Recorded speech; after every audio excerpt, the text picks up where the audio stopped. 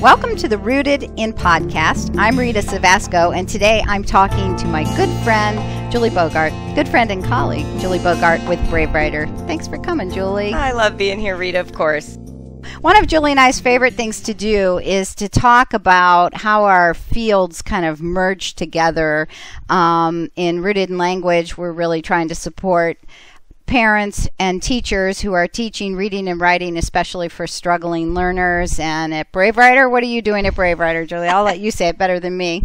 We're helping parents and educators coach their kids into a writing life. Ah, nicely put. Yeah. Thank you. So anyway, one of my favorite things to do is to kind of sort through some of the research that's out there and share that with Julie. And we love to have these conversations on our own. And so I had read some research I wanted to share with her, and I thought, well, let's just do it on a podcast. Cause a big, juicy conversation. Yeah, right, because we have them, and then we think, wow, that was really good. We should have shared that with someone.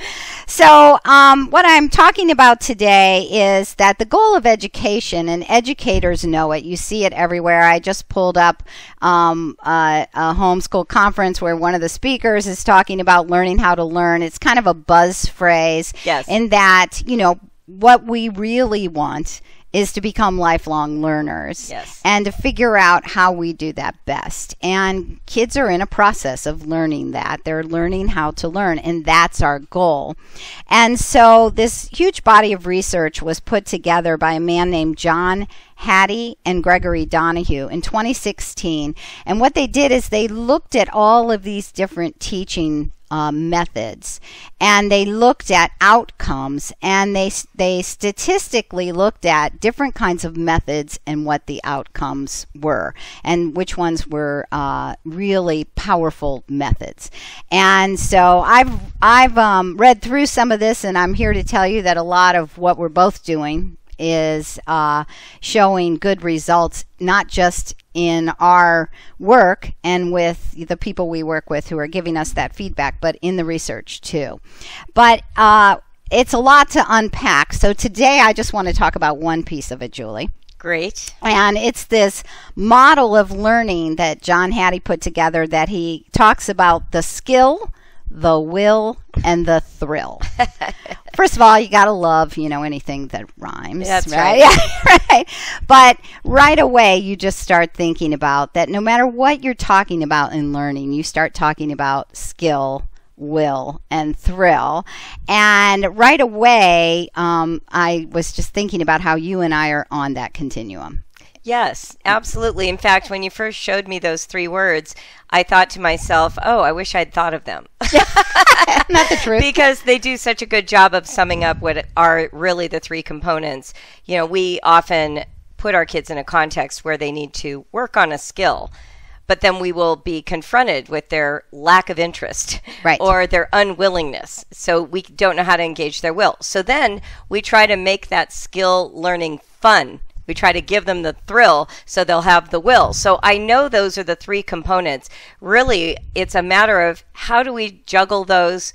When do we use them? Is the thrill part just a reward? Are we just using stickers and badges and bells and, right, bribery? Right. Or is there intrinsic to the skill building a sense of joy, a right, sense of, pleasure and competence that right, is the result? And I'm hoping that's what he means when he's talking about thrill. It is. Yeah. Yeah, you're going to find that out. So, and I was thinking about, a lot of times people will say to us, well, I'm using Brave Writer, so if I use this Rooted in Language thing, like now, is that going to fit in with Brave Writer? And what we do is so supportive of each other. So most parents are, when they're looking for reading and writing, they want their kids to have a will to do it, right? That's yes, our goal, is that they want to read and write.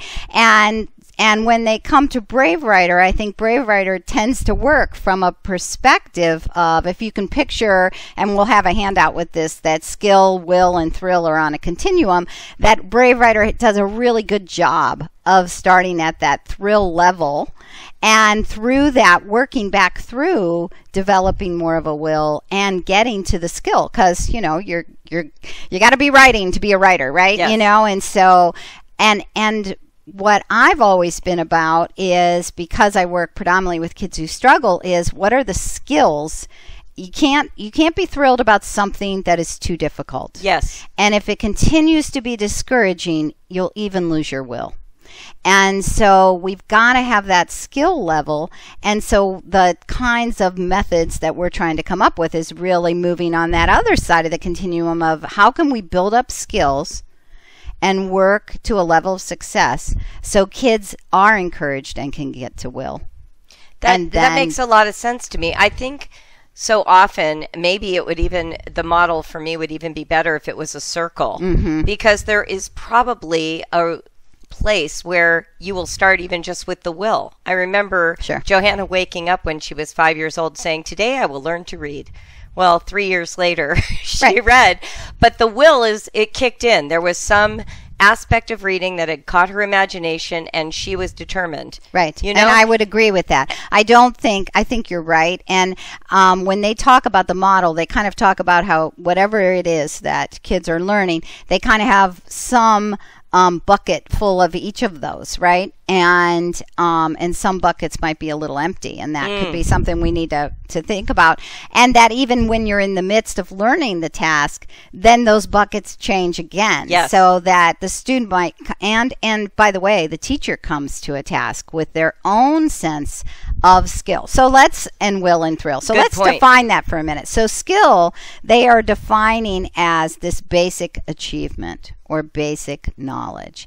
And then will is more this disposition toward learning, right? We kind of have a sense of that. And thrill is that more intrinsic motivation that kind of just keeps us, fresh and alive on that topic, so that you have that bucket as you enter reading, right? And then you also have that bucket once you're engaged in reading, and those levels can change. And then, of course, what we're hoping is at the end of education, like all the buckets are full, right? Sure. We want you to love reading and writing and want to do it and be thrilled about it and be super good at it too, right? And I think one of the things I like about this is, and I almost kind of responded on a Facebook, a Brave Writer, Brave Schooler Facebook about this, is you'll have people who will say, well, I never really had to do anything about spelling. My child just did this and spelling just happened. Well, that child probably had a bucket of skill that's different maybe than your child's bucket of skill. So to just assume, that just by the thrill of being exposed to words, that the skill bucket will fill up isn't always the way it works for every learner. Right? Absolutely, and it will vary subject area to subject area. So you may have a child who's naturally adept at taking in spelling, taking in reading, taking in language, and then move them into numbers, and suddenly they are finding the whole subject area opaque. And it's really challenging, and I agree with you on this, it's really challenging to commit your will to something that you expect to fail at. So there's a difference between having the motivation based on making the environment fun. I have parents who say to me, I did everything to make it fun and they still didn't want to do it. Well, it's possible then at that point that they're either lacking a basic skill and they don't want to risk failing again, or their will has never been engaged. All they see is like all this paraphernalia around the learning, but the actual thing is not interesting to them. Yeah, right. So I would say that basic level of skill that gives you the courage to even try is a lot what you do. Right. You're helping kids get to that place where they're willing to commit some energy. They don't see failure as the only possible outcome of their effort. And I think that parents will say, I just hate it that working on this is a drudgery, and how can I make it more fun? Well, there's some real value in that, right? So, we do try to make things fun. But there is also truth that as long as something is a struggle, it's not very fun. Exactly. So no matter how exciting you make it, no matter how much, the only best excitement sometimes is to avoid it completely. But then what? So then do you not write? Do you not read? So those aren't good options in our society, and they're very limiting to life in our society. And so we've got to figure out ways to also help kids understand that the more we can do this, the more fun it becomes, because you have that skill now. And it's one of the reasons we talk about trying to do things in these smaller bits and pieces of learning. Because you can have success with that one bit of learning, then now that's thrilling. Well, that's my catchphrase that I share a lot, is lower the bar to experience success. Yeah. Say it all the time. Because typically what's going on with kids and parents is, especially parents, is that they're just asking for too much from a child who is not yet at a skillful level. And that's very draining. The analogy I like to use is your child learns to ride a two-wheel bike, and you say, oh, good, now that you know how, here's a unicycle. Yeah, They don't even get to enjoy having mastered the bicycle before you're already pushing them into this other challenging skill. So one of the things that I think is helpful to keep in mind, and that you've helped me think about over the years too, is when a child is facing chronic failure or over and over feels like what they're doing is not producing the correct result, it's reducing the size of the task to something where they do experience success. Right. And providing a level of support for that risk. We tend to feel like we're not supposed to be involved, and really it's the other way around. When the child is showing the biggest level of struggle, you don't have to tap dance to get them interested. They need to feel that you are their comrade, you are their champion, you are their companion on this struggle. And you'll do it in small, manageable bits while they're putting in that hard work. Right. And not to the degree, I think what also can be a risk is that supporting sometimes becomes doing it for them, which is okay sometimes, but not all the time. So we do a lot of work on, yes, you want to tell this big story. Absolutely. This is the time I will be your scribe. But now that we're working on this one little sentence, this is the time that I will help you be successful for you putting pencil to paper. And that can be a difficult thing to do, Well, one of the things, just to piggyback off of that, one of the things I learned from you way back when, this is probably back when we were in co-op together, but I was talking with you about the jot it down practice where the child talks and the parent jots it down.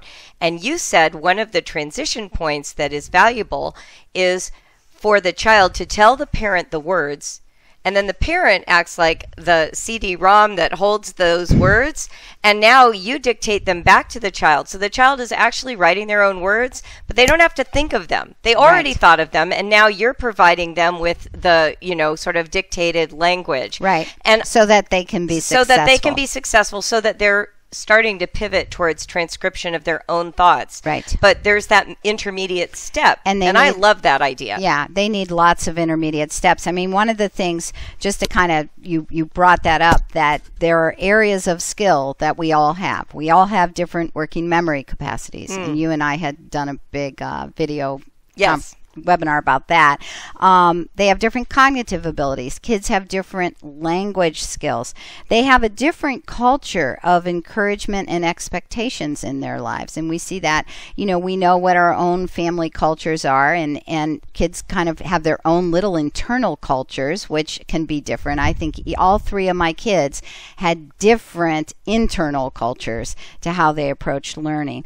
A quote I like that I have on our handout here is, the most important single factor influencing learning is what the student already knows. Ascertain this and teach accordingly. Love that. And there's so much about what I try to do of ascertain, where are they, what are their strengths, let's build on that, but also where is the breakdown, what do I need to support. And so, we're trying to put together some good materials of the kinds of things we do all the time that parents can be doing too, so that we can figure out, okay, when I do this smaller thing and there is more success, then now I've supported that child. I figured out what they know, where they needed that next step to be. And as one parent said to me, I realize those steps are way smaller than I ever thought they were. There you go. Yeah, right? that's definitely the lower the bar method, isn't Right, it? Because I think we do imagine that our kids, quote unquote, should be able to do more. I like the idea, I don't know if you use this with your students, but I like the idea of asking a child how much energy they think they can commit to a task. So when my kids would do copy work, I'd say, well, here's a passage. How much of this can you give focused attention to and give me your most excellent work? Well, we're often not happy with the answer. They'll say one word, but what would happen if we did allow a child to be successful with the amount they could risk? Right. And be praised for it and noticed for it and valued for it. So when I hear this, figure out what they know and then act accordingly, I always think about that stretching moment. How big of a stretch should that be? And your child can actually guide you. It can help you. And what I find with kids is when I really do allow for that little amount, I really kind of just say, wow, that was great. I'm so impressed with that. Then it isn't very long before they'll start to say, hey, I could do 2 words. I could do 3 words. I think I could do this, Sometimes kids will say to me, I don't think I can do this whole thing. And I'll say, okay, well, how about if I do some of it and you do some of it? How would that be? So I had a little boy, we were actually doing the exercise that's in the book of This Is Not My Hat, where he had to write on a Post-it what he thought. And I said, well, how about if you tell me what you think and I'll write some pages, the Post-it on some pages, and you write the others. What do you think of that? And he said, well, I might be able to do maybe 4 of them. Well, that was actually a lot. He'd only been doing 2. And his mom was like, hey, that'd be great if he did 4. So I was like, okay, I'll do 4 and then you do 4. And so, first of all, now 8 are done. And they were all his words, right? Well, then there's only a few more pages. So I just looked at him and I said, look how many you did. You did 4. That wasn't even that hard. What do you think? You think you could do, 2 more and I'll do 2 more and then we'd be done? And then he's like, well, maybe. And I said, well, let's see. And now if he'd said, I might have backed off, but he was having success, and that success showed him success. So now, if I still pulled out that activity, would he say, I'm going to do this whole book? No, he still wouldn't. But he knows now he can do more of it than he thought he could. And, what's that? That's working on will. Now we're over to will. I was just right? going to say that's a perfect transition to will, because what we're talking about then is the energy level that they want to commit to that actual task. And I keep in my mind imagining backwards to when I homeschooled and when I was around homeschooling. So much emphasis was put on the quantity of work, or what you were getting through, or how you were getting done, or what you were covering. And very little discussion happened around what was occurring when you did that worksheet. Yeah, For instance, it occurred to me recently, you could have a child doing a grammar worksheet and they could be completely checked out, thinking about how to beat that level on a game that they left in the morning. They could be thinking about what they're going to do in the afternoon at their soccer practice, and they're just filling in blanks. And we have some sort of weird reassurance that they learned something. Whereas this feels slower and more deliberate and sometimes seems like you're not covering anything. And yet, here you are, all the way in the learning moment, invested with the child, actually discovering whether they learned something, whether they actually mastered the thing that you set out to offer them. Right. So to me, that's the reason this is different. So it's interesting that you mentioned grammar, because I think we see, these different approaches to grammar out there. And, that grammar is a difficult task. That's one that, my bucket of skill is thankfully growing, but is still not full. And, but oddly, I'm starting to have more of a thrill about grammar. I never had that before, but I will see kids who come to me in their various programs. They have to memorize the 7 parts of speech. And one of the philosophies out there is that memorize them even before you teach what they mean, because just knowing the words is the beginning of understanding a concept. And it's interesting as a language therapist, because it is true we are exposed to some words we don't know what they mean, but they don't stick very well till they know what they mean. So I have kids who have to memorize these parts of speech. 9 parts of speech. See how good my grammar is? It's 7 or 9. I don't even remember right offhand. But anyway, because it's not very functional just to know parts of speech, right? So first of all, kids have a different thrill level about memorizing. Yes. I mean, if you're good at memorizing and you know you can stand up and do it in front of everyone and be good at it, then yeah, you have a little more thrill than someone else. And I don't have a big will for memorizing things that have no content to them.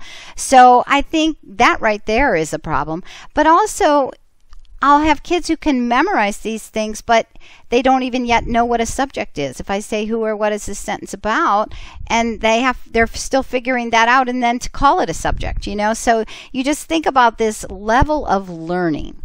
So you had said about lower the bar. What was your phrase again? Lower the bar to experience success. And I say work to a level of success. And it's the same thing, except I think you're a little more explicit that you have to back it down to get to that level of success.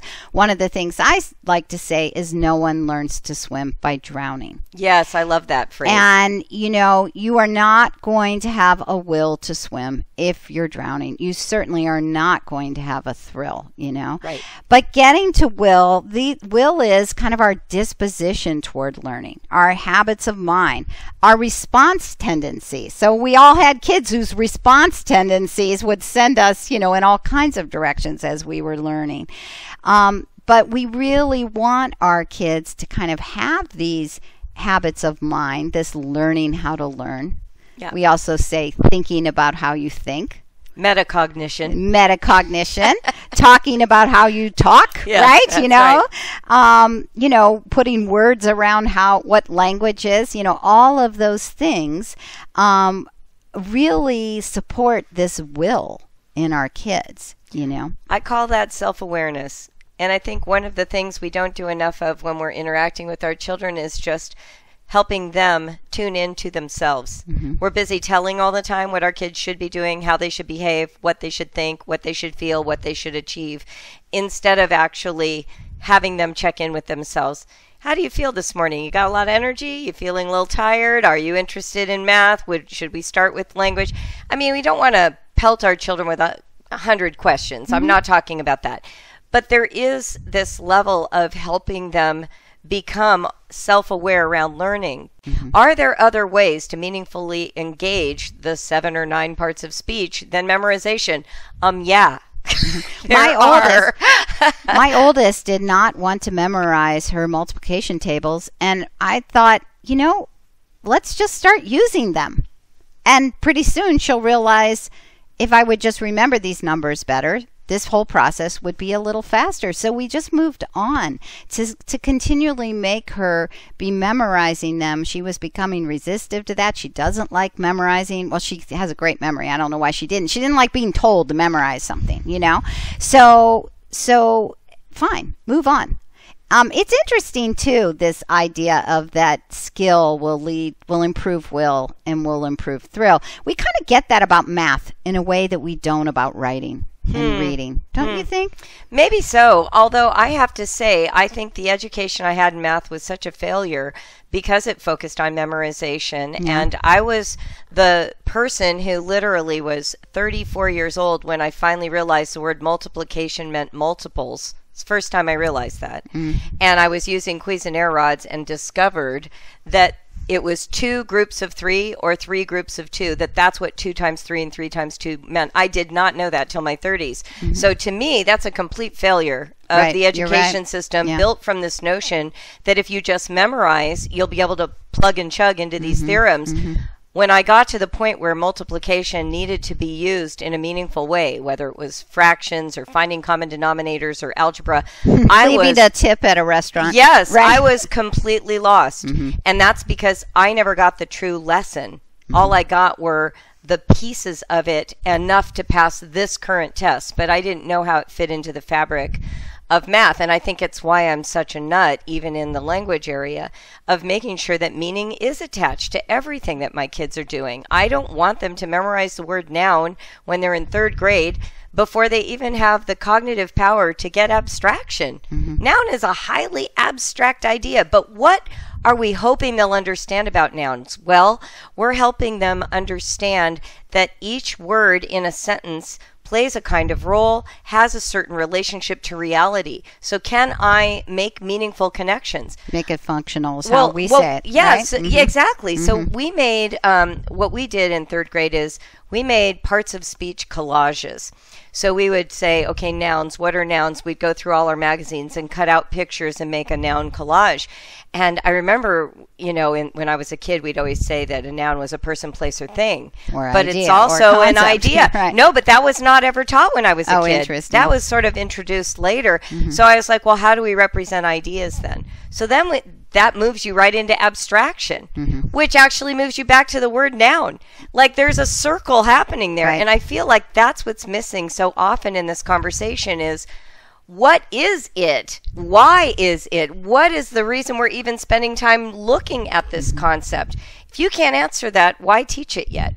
And you're hitting upon some of what will involves in, the way that these researchers looked at it, is it involved this strategic thinking and this ability to kind of not quite totally make connections yet, but getting this kind of awareness. You are making some connections. Eventually, that's what's really getting you to the thrill.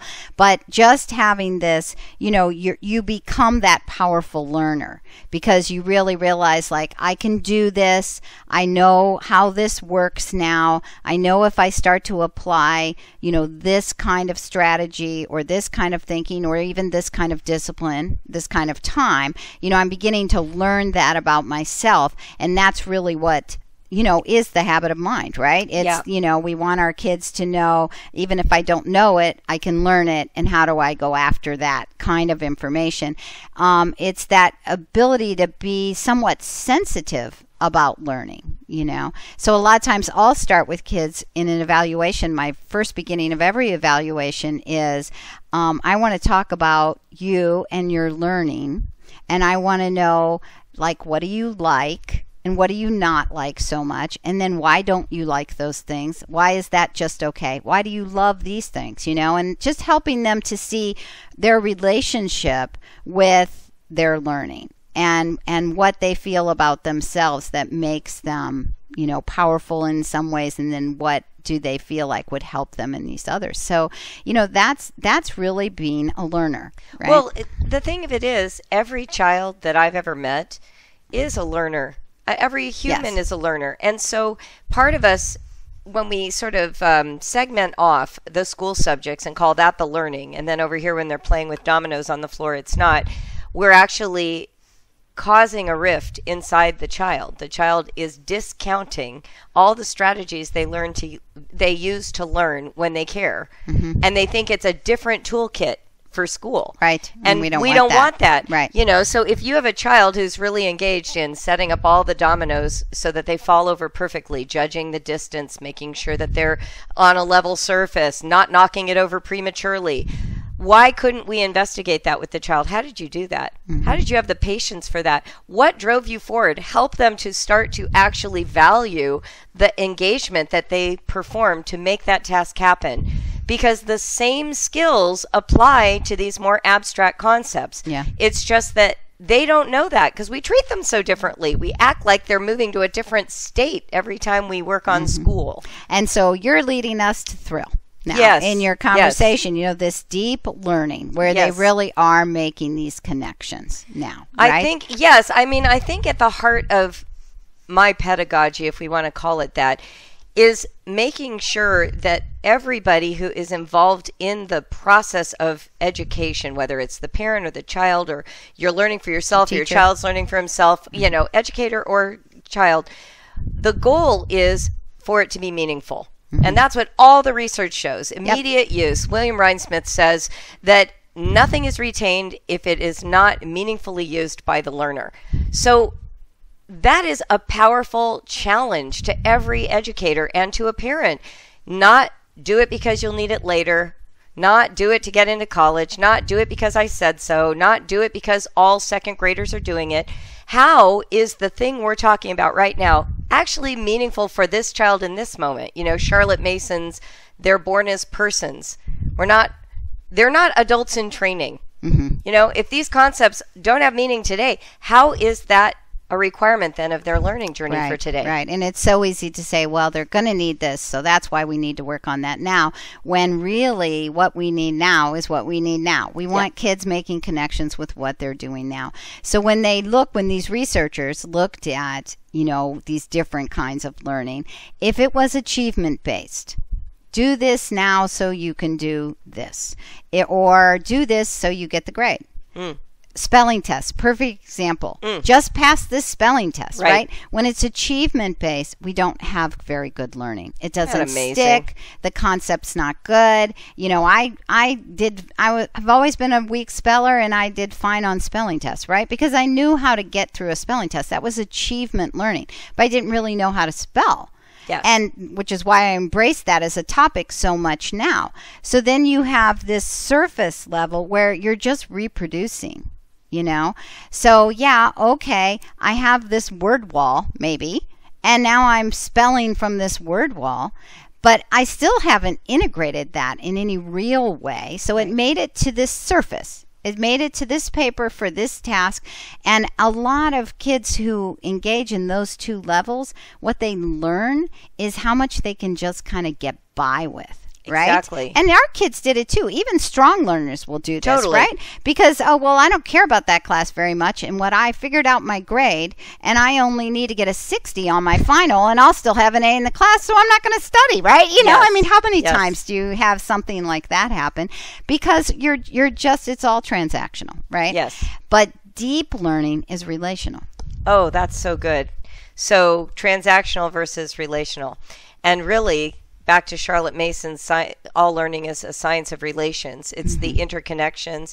It's actually wallowing in complexity, to use the Allen and Bacon term, that allows us to make the meaningful relationships that generate insight, Yes. that create the new Right. that we're after. You know, I did terribly on multiple choice tests for history, psychology, sociology in college, but I got A's on all my written papers. Yeah, right. And that's because I'm great at integrating. I can actually take disparate parts, think about them together, generate something new. Well, the truth is, you get a job in the workplace, you're not taking tests. You're actually meant to take this meaningful information, put it together with your own insight, and generate something new. That is what most workplaces demand today in the 21st century. So we're doing a disservice when we treat learning like it's an accumulation of information that we can spit out, Right. instead of this sort of grappling with, wallowing in complexity, allowing ourselves to be fascinated, spellbound, drawn, in awe. And it leads us back to tasks, right? Yes. Like I'm learning about something and I'm making these connections to other things I know, and I'm thinking, I want to learn more about this. And all of a sudden, Totally. so that's the cyclic part about it, Yes. you know, that you were saying, you're right. Probably being on a continuum isn't quite right. Making it a circle is a little more, you know? Because you might have access through any number of these. It Right. could come to you because Yes. you catch a vision and it looks like it would be really fun to ride the unicycle. Mm-hmm. Well, so then that leads you to have the will to build the skill. Right. But then you may have this other, like Liam told me when he was learning to read. He told me that he saw all the people older in the family than him reading, and he knew that's what all the cool people were doing. So he was going to teach himself to read. And that's how he approached it, you know, and he was my earliest reader as a result. But then there is also that other piece I was thinking when you were talking about skill of learning to play the piano. Right. So you may even think I want to play because music is beautiful, but you really cannot even get to the thrill until you've done your matching your fingers to the keys and doing one hand at a time. And that very first day that the two hands come together, it's magic. Right. But you couldn't have that magic without starting on the skill side. So I really agree with you. I think you can come through any of these ports of entry. Right, right. But the more we are successsul, the more it meets who we are as people. Yes. The more thrill we're going to have. Totally. And what could also be good is maybe this particular subject area isn't my sweet spot, but I've learned enough to appreciate it. Yes. And so I have a will for this, that's maybe not as thrilling, but it's okay. But wait a minute, I just made a connection here, and now that became even more thrilling. So, just like I was talking about with spelling, I didn't have natural skill. I actually have, weakness in some areas that would cause me to be a poor speller. I loved writing. I never wanted to do it where anyone would see it. Interesting. Right? Because then they would know I was a bad speller. So, hated spelling. The will was only to get by. I started to want to be better so that I wouldn't be found out. Right? And then all of a sudden I started learning some things and making connections, and I love teaching spelling, and I've improved my spelling from it, right? So all of a sudden spelling is interesting. Well, that is what can happen. Sometimes it's finding those relations and intersections that are more natural to who we are, right? But it's also what you were describing with piano. It's a little of the Tiger Mom theory of there's a little bit of you got to get good enough to start to enjoy it. Right. And I remember Jacob was taking saxophone lessons as a homeschooled student, and so he was playing saxophone completely alone, in a bedroom for no one. Yeah. That gets old. Yeah. And so after 2 years of this, he wanted to quit. But I knew that there was this amazing marching band in our local school district, and he was planning to go to that freshman school for 2 hours a day. And I said to him, just keep taking lessons 1 more year. I'm not going to let you quit because I just have this vision you don't have yet. I think when you are in this marching band, you will see the reason that you were learning, and you'll be so glad that I didn't let you quit. So he trusted me because we had built a good relationship. Mm-hmm. So he kept practicing very poorly, but he kept at it. And then he joined the band, and immediately the vision was cast. Right. And he was the worst saxophone player in the whole band. He was the last chair. And by the end of his freshman year, he was first chair because, Jacob. Yeah, right. But his will got caught, yes. Right? It's not that he didn't have a will. This kid had will out the wazoo, but there was no vision for the implementation. So at a certain point, it was being in a context that gave him that motivation, but then on top of it, by the end, he was pleasurably playing the sax because he had given himself that discipline to get it done. Right. And so you can really see how the thrill there really does develop these habits of mind. Yes. Right? Yes. And you weren't going to get habits of mind before thrill. You needed, in that case, there to be some thrill. You know, I just want to keep coming back to this concept of self-awareness because bottom line, it's both people, right? It's also the parent. Like if the parent is really hating a subject, that is going to absolutely translate in the way she presents it or the way he presents it, in the way that they treat the value of the subject. Maybe you hate something that you are sure is essential. Oh, that's got to be the worst combination ever, right? You know it's essential, but you hate it. So now everybody's locked in this hell of hard work and no joy. But I guess if we could at least admit those pieces and start from there, like what you said about spelling, I know I don't like it. Maybe I want to get better at it so it doesn't keep hounding me. I felt that way about math. I was like, we have to approach math in a way that doesn't make me crazy. These actually help us get there, I think. Yeah. You know, one of the quotes I want to share is from D.N. Perkins. There are 3 psychological components: sensitivity, an inclination, and confidence in one's own ability. And I think that's important because just like my spelling example, I see it with kids who are struggling readers and writers, is you want to help get to a point where they are more confident in their ability. And all that avoidance, I just didn't write ever in front of anyone. Well, that was very limiting to me. Right? And not being able to read is limiting, right? So to really help kids, this is my big mission in life here, is to help kids gain in their confidence as a reader and a writer, that they're not avoiding it and they're not seeing themselves because there is a point, like you said with your math. you knew you had to get to a certain point to feel good about where you were at, right?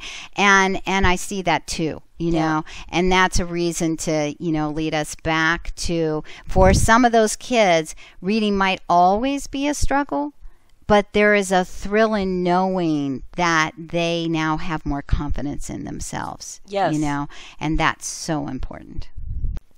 Well, I love this idea of paying attention to sensitivity and inclination and confidence in your own ability. And the word that jumped out at me actually was sensitivity. I think if we could all just be more sensitive to one another and to believe our children when they present their own limits to us, it won't look articulate.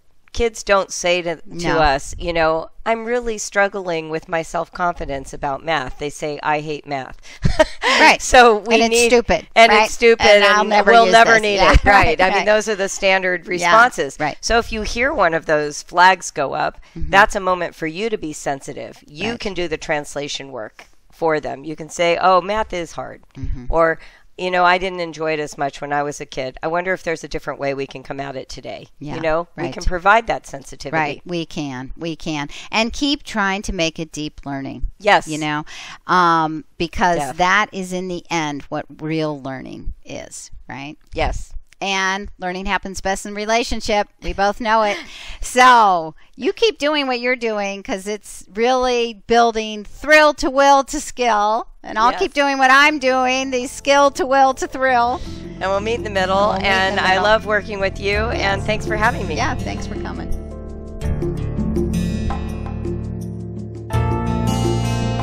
Thank you for listening to the Rooted In podcast. For more information, resources, and products, please visit rootedinlanguage.com. Be sure to subscribe to our YouTube channel, follow us on Instagram, and like our Facebook page.